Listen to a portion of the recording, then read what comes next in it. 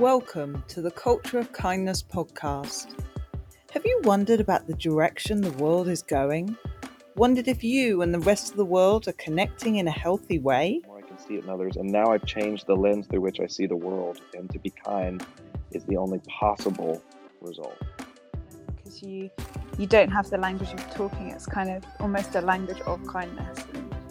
In this podcast, we discuss everything from what makes a brilliant leader to where is the world going on our current trajectory, and how can we make a culture of kindness, and do we actually need to, or are we doing all right just as we are? But it's roughly 2,000 years since some bloke got nailed to a tree for suggesting that we should all be a little bit nicer to each other. And I fear that over the last 2,000 years we haven't moved on very far from that. Inherently, humans are very badly flawed. And there is... I, Nahala Summers, became obsessed about the power of kindness after it was the kindness of a stranger that changed my life. So now I am lucky enough to talk to the most eclectic mix of people, probably on any podcast. Come inside and subscribe. It will open your mind and world up to the best examples of living life wholeheartedly. When you look on the Facebook, even when you look on the comments on BBC, everyone goes, "Oh, I hate bullies." But then that's like saying I hate Walter. You know, bullies have come from somewhere.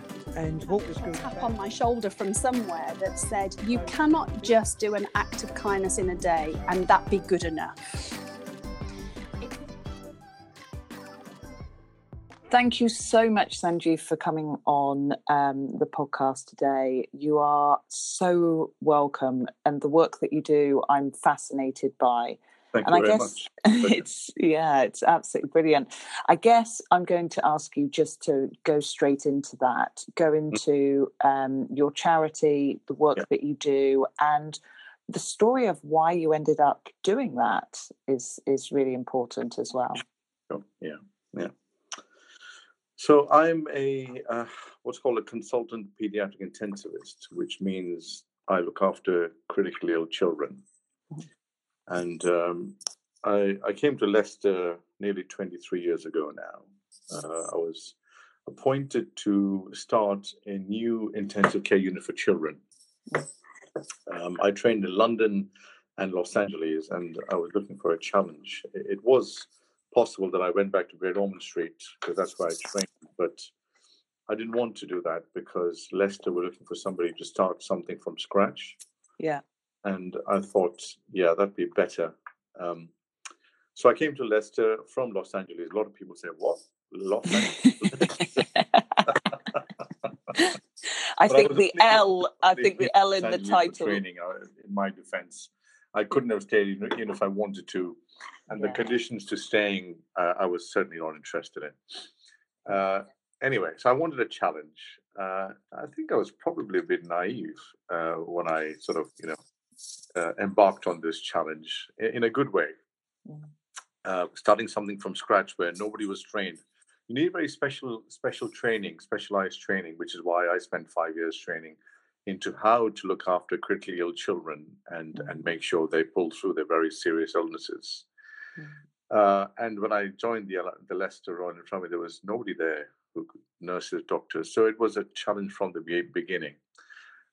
We also had another hospital. We have another hospital, the Glenfield Hospital in Leicester, a heart unit where children looked after heart surgery. And a year after I joined, they were also struggling. They lost their consultant, the equivalent to actually moved in and united the two units. So that was very challenging for me in the first few years of my career. And after that was done and both units were well embedded and functioning well, I needed another challenge. So when I turned 40, which is quite a long time ago now, I started looking for legacy. What do I do? How do I give back? And that took me a few years to think of, to formulate. And I'm British Indian, so I've spent less than half my life in India, but the first formative years of my life in India. So I'm very au fait with the conditions back in India. the huge inequity in healthcare, the fact that there isn't the NHS, the fact that 90% of people are poor there, and the fact that when I was training there, children would just come to hospital and die because the doctors and nurses had no idea how to treat them. That was in fact the impetus for me to leave, to learn how to look after these critically ill children. It was tragic and fascinating at the same time, because actually, if you look at the statistics in the West, 95 to 98% of children we look after who are critically ill do well. And I want to learn how to do that. And I also observed during my training that very few surgeons had the ability to perform heart surgery on children. And even less doctors knew how to look after them after heart surgery. And that's what basically spurred me on to learn this particular field and specialty. Anyway, so when I was looking for something to give back, having sorted out the two ICUs in Leicester, this is what came to mind immediately, because I knew, even though Bombay is the financial capital, and no, I can't call it Mumbai because I grew up in Bombay, and I've always called it Bombay, so it was going to be Bombay for me. And even though it was a financial capital, at the time, there were, for financial reasons in Bombay, there were virtually no hospitals that were able to perform surgery on children, heart surgery on children, and look after them afterwards. So I called up a particular hospital that I was aware of, very well-known hospital. I said, my name is so-and-so, this is what I do. I can bring a team of doctors and nurses to your hospital for about 10 days, and we can perform heart surgery on children referred to you completely for free. So they were really taken up by the idea. And in 2007, sort of Healing Little Hearts was born. We went to the hospital in Bombay called the Hinduja Hospital, and we had a phenomenally successful camp. We took a whole team of doctors and nurses, cardiologists, cardiac surgeon, anesthetists, nurses, etc., myself, intensive care person, the whole team. So literally translocated the NHS team in Leicester to this hospital in Bombay, and we performed heart surgery on children completely for free. Had a phenomenally successful trip, and during that trip, the two nurses who came with us thought of the name Healing Little Hearts and said, why don't you name this endeavor Healing Little Hearts? And I thought, wow, that actually captures what we do. So after the phenomenally successful trip and after being on a high, there was a very steep fall, because the local surgeon who our British surgeon worked with was A, incompetent, B, very threatened by us coming there and doing all this work and essentially showing him up. And he vetoed any further trips. So, wow. Yeah, so you go from the heights to the depths of now nowhere to go to. So I'm a stubborn sort of a guy, and obviously it was a setback, but I wasn't going to give up. And I did some research, other hospitals, and that took me about a year, 18 months.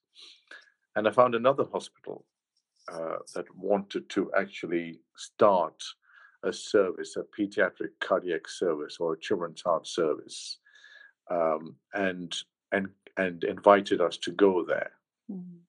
So that then things started to crystallize, and this is called the Asian Heart Hospital, run by a very, very renowned adult cardiac surgeon who had the vision to want to start pediatric cardiac surgery in the hospital, had a whole unit available for it, but no one to run it.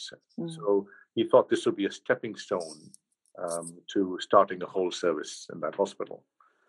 So that got us going again, fortunately. There was a sort of a hiatus, a lull of about 12 to 18 months, but got us going, and we went there over a period of a year and a half, about 6 or 7 times. And I started actually getting volunteers from outside Leicester. The word started spreading slowly. And we had 6 or 7 teams, predominantly from Leicester, but also a few from outside Leicester. Once again, whole teams of doctors and nurses who went there to operate on children and look after them afterwards. Once again, human nature being what it is, everything seemed to be going well. It's almost too good to be true when I discovered that actually we were going on a charitable basis, providing our time on a voluntary basis, but actually they had started charging families without us knowing. Wow. Of course, you can't hide anything like that for too long. And families started complaining to us. And when I confronted them, they denied it. And I thought, I can't work with these guys. They're bloody liars. No. So I walked away. But in the meantime, because people had started hearing about what we were doing, we were approached by another hospital called the Holy Family Hospital. This hospital was run by a Christian missions, and therefore I knew its pedigree. I knew that the same bad experience, the same dishonesty that occurred in Asian Heart wouldn't happen here. So we sort of almost seamlessly moved across to that hospital and spent a couple of years there. So early on, whilst all this was happening, it was more like a hobby. Go 2 or 3 times a year, fairly rewarding. But it was 2007. Now we are sort of 2010, 11. And I thought to myself, this is working pretty well. Of course, the statistics, which are really mind-boggling, hadn't really changed, i.e., every year there are 80 to 90,000 children just in India, and I'll come to the world later on, just in India needing heart surgery, and only 15 or 20,000 children got any heart surgery.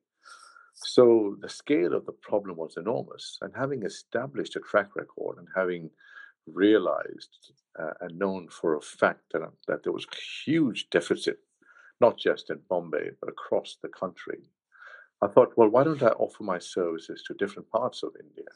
Because I have a track record. I've established a model whereby we would go for a week, we would screen all the patients on the weekend, operate Monday to Friday, and fly back the following weekend.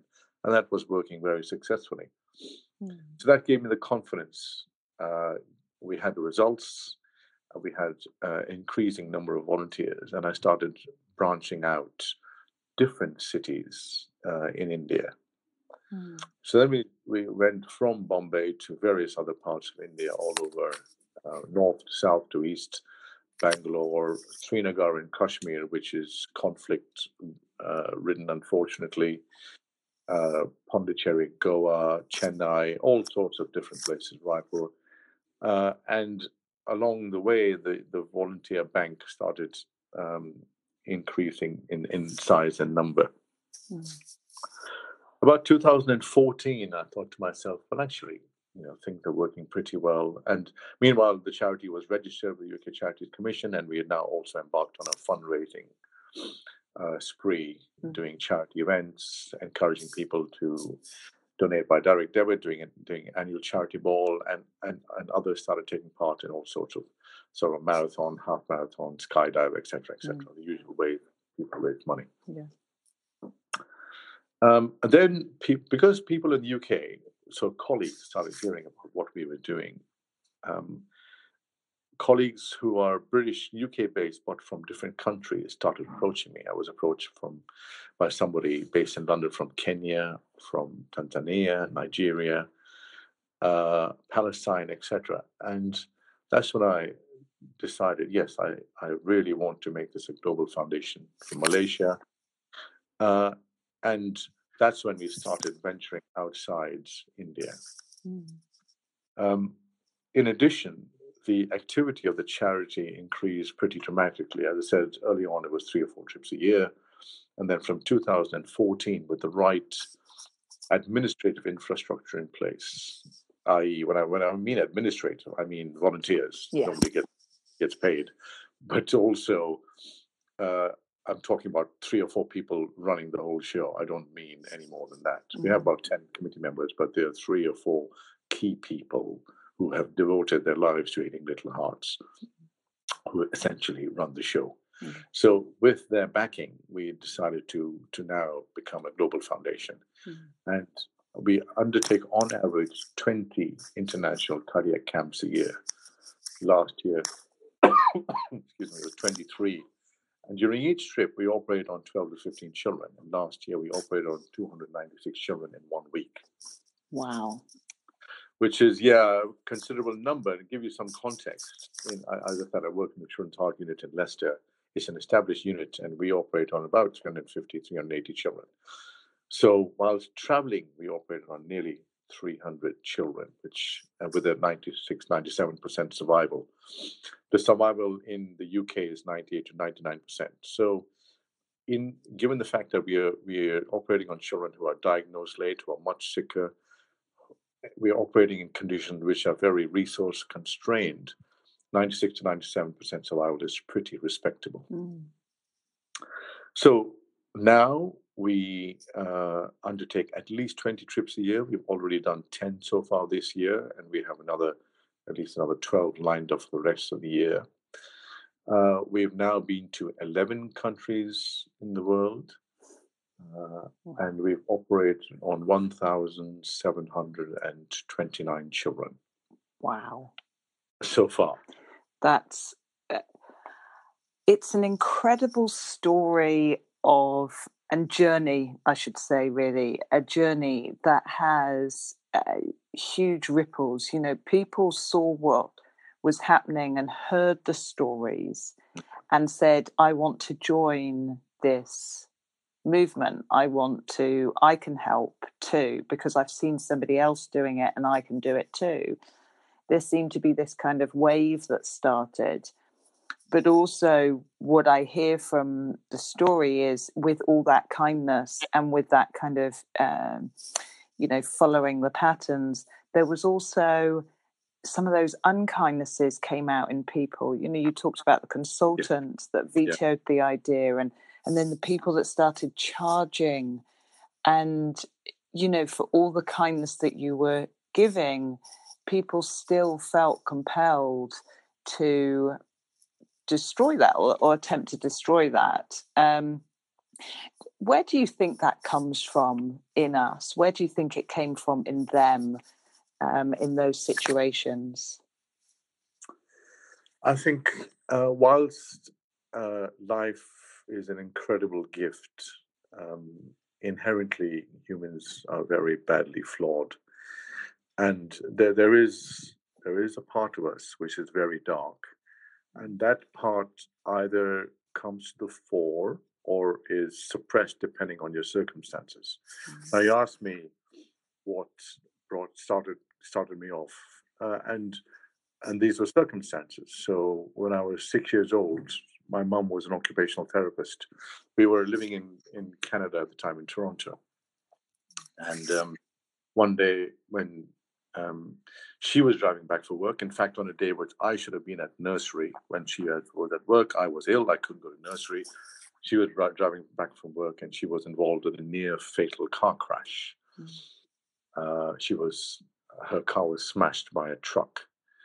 That effectively left her completely paralyzed on the left side and totally dependent for 24-hour care, which meant we had to move back. So we just my parents and me. I have no siblings. It meant we had to move back to Bombay, so she could be looked after.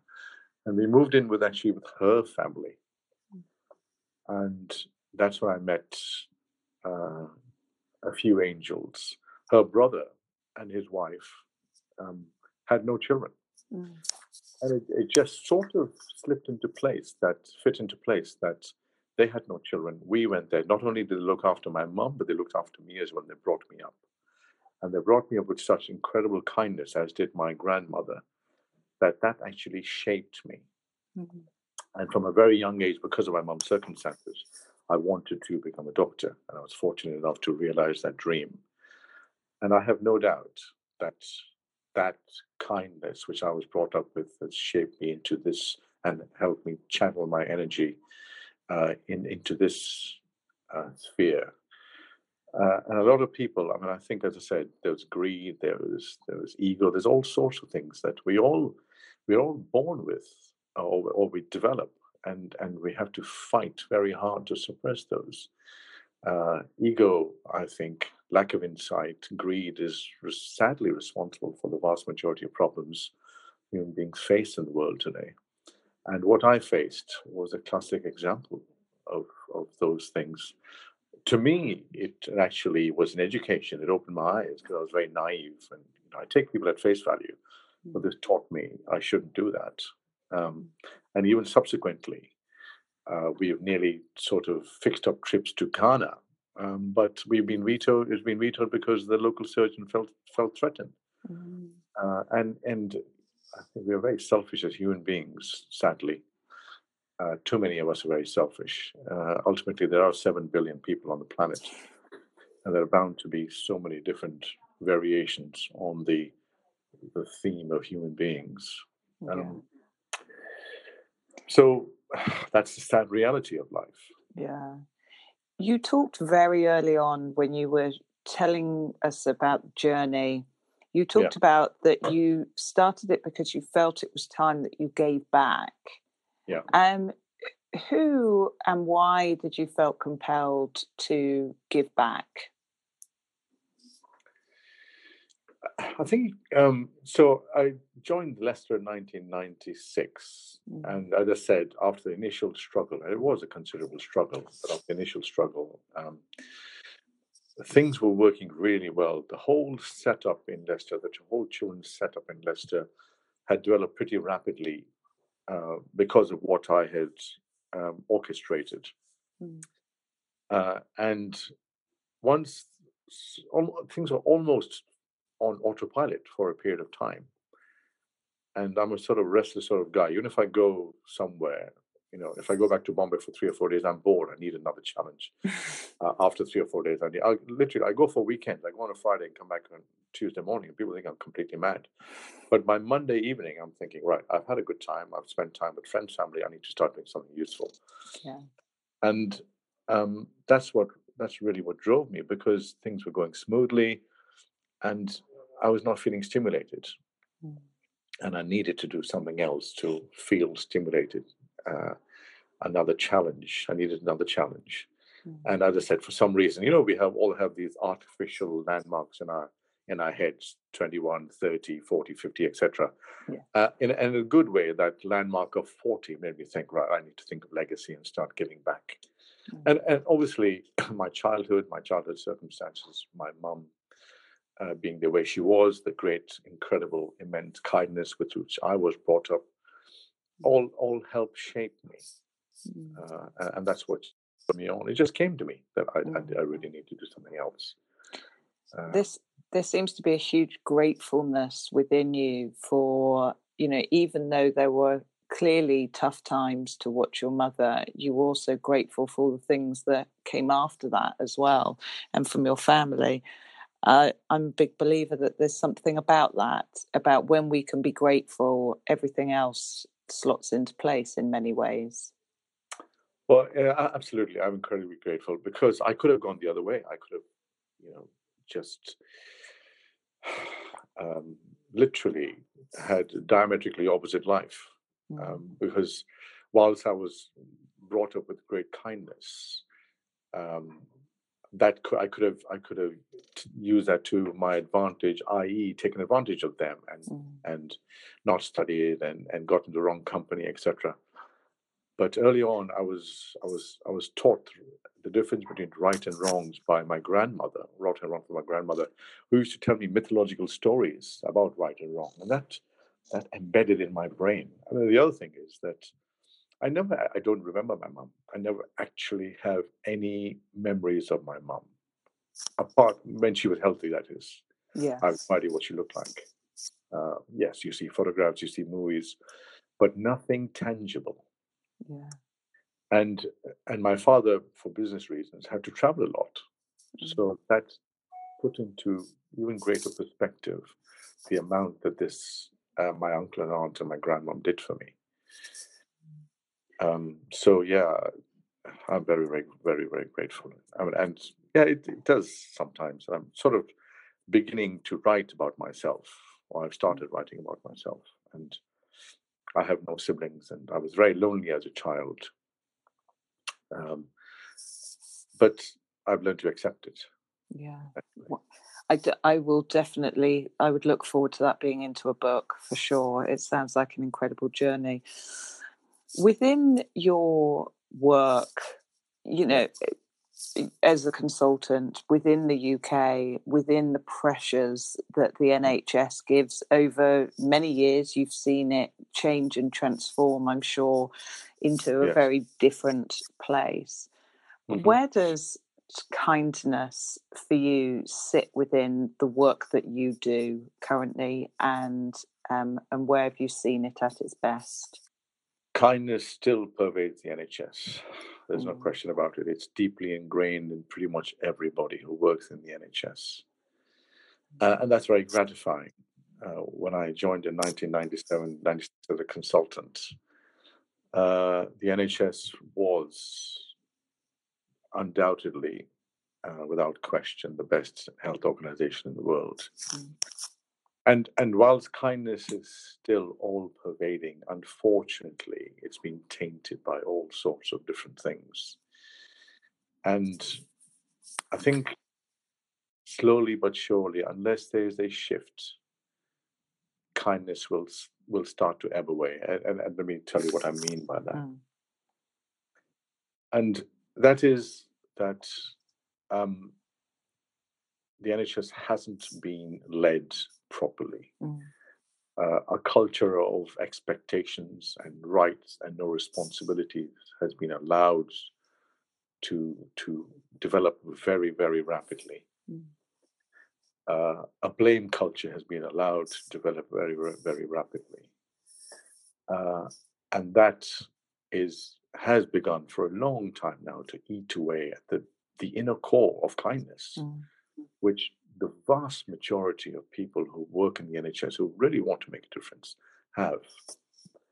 And when you're constantly having to watch your back and you're regularly having to deal with people who the politicians are not honest with, and they set their expectations up, and you're often having to deal with aggressive people because they think it's their right to talk to you like this, and right to expect this and right to expect that, then you start to lose what inherently is part of you, because it then becomes a thankless job, and that has become a big problem. We have massive vacancies, 50,000 to 100,000 vacancies in the NHS, because people are just fed up of this constant culture of expectations, and the government. You can throw money at a problem, but that's not enough. The system has to be managed in an appropriate way so everybody knows the reality of the NHS. The NHS can't cater for each and every need of every individual in this country. It has limitations. And because each and every individual in this country is led to believe that the NHS can cater for all his or her needs, that is where the conflict arises. And that is a very, very big problem. Yeah. And I've never seen so many demoralized people. It's very, very sad. How would you make some changes within it to bring back the positivity that existed within the NHS before? Well, I think it seems like the NHS is a de facto religion of the country. And anybody who has an open and frank conversation with the NHS about the NHS, I think sadly, will be voted out. We want the best possible service, but we don't want to hear the truth. And that inherent contradiction just is the big problem. Let me give an example. There's just one example which highlights this issue. A few months ago, and this goes back to the theme that the NHS cannot provide everything for everybody. So a simple example like paracetamol and ibuprofen. If you go to the local supermarket, it costs 16 pence to buy a packet of paracetamol. And pretty much everybody in this country who's rightly supported by a very good system, social security system, can afford paracetamol or ibuprofen. Yet the NHS was spending £100 million on prescription for paracetamol and ibuprofen. Wow. And to wean people off this, there was a public consultation. Now, if you can't point out the economical reality that in the supermarket it costs 16p or 20p. And yet a prescription will cost £9. Yeah. If you can't point out, how are you going to deal with all the other realities of the NHS? And that to me, that sums up the problem. The people at the helm have got to be honest. And people at the helm have got, we must all do our best to look after patients like they're members of our family. But sadly, inevitably, because human beings are involved, there will be mistakes. And when there are mistakes, if people who make those mistakes are made to feel like they're persecuted, then A, they will never own up to the mistakes, B, they will never learn, and C, there will always be this defensive culture. Yeah, I mean, that honesty part as well, it's just so important that we start to have those honest conversations, really, about things. Yes. And people often think, we can't speak the truth to be kind, but actually it's absolutely vital that we do start having honest conversations in all areas of our lives, really. Well, that's right. Just today, there's an article in one of the papers about the fact that there are a huge number of paramedic vacancies. Yeah, of course there are, because paramedics who play a vital role in the NHS face a lot of abuse and aggression. Now, that's not acceptable. No. So it's those sorts of things which drive people away. And that has got to be, that imbalance between rights and responsibilities has got to be addressed, so everybody who's doing their best in the NHS can function without fear of aggression. Yeah, absolutely. Sanjiv, I can't believe that we've actually come to the end of the podcast already, because I feel that everyone will want to ask lots more questions of you. Your knowledge, opinions, and challenges in your life have been incredibly insightful. I want to ask one more question, which I always ask at the end of the podcast. And what does the term "a culture of kindness" mean to you? A culture of kindness is something that, first of all, is sadly lacking, I think. And a culture of kindness is something human beings should be able to participate in very readily, but all too often that doesn't happen. And I think that begins in the home, and I think that imbibing a culture of kindness begins in education. About that begins at school as well, and even small acts of kindness, everything should be promoted, highlighted, and we should be taught, coaxed into learning, understanding how to behave with each other, behave kindly with each other. Absolutely. I think there's just too little of that. Absolutely. What a way to end it. Sanjiv, thank you so much for your time. It's incredibly precious, I know, in the work that you do, and I know the listeners will absolutely love this episode. Thank you. Thank you. Thanks very much, Nala. Nice talking. Thanks so much. Bye. Bye-bye. Thank you so much for listening to this week's episode. Whether you're a CEO or department manager, you can build a more productive, profitable, and engaged workforce through adopting the theory laid out in my latest book, available on Amazon, aptly also named A Culture of Kindness. It will guide you on how to be the type of leader that every employee remembers for all the right reasons. You can also subscribe to the monthly newsletter at www.nahalasummers.com to hear more about the latest talks, courses, and upcoming podcast episodes. Thank you.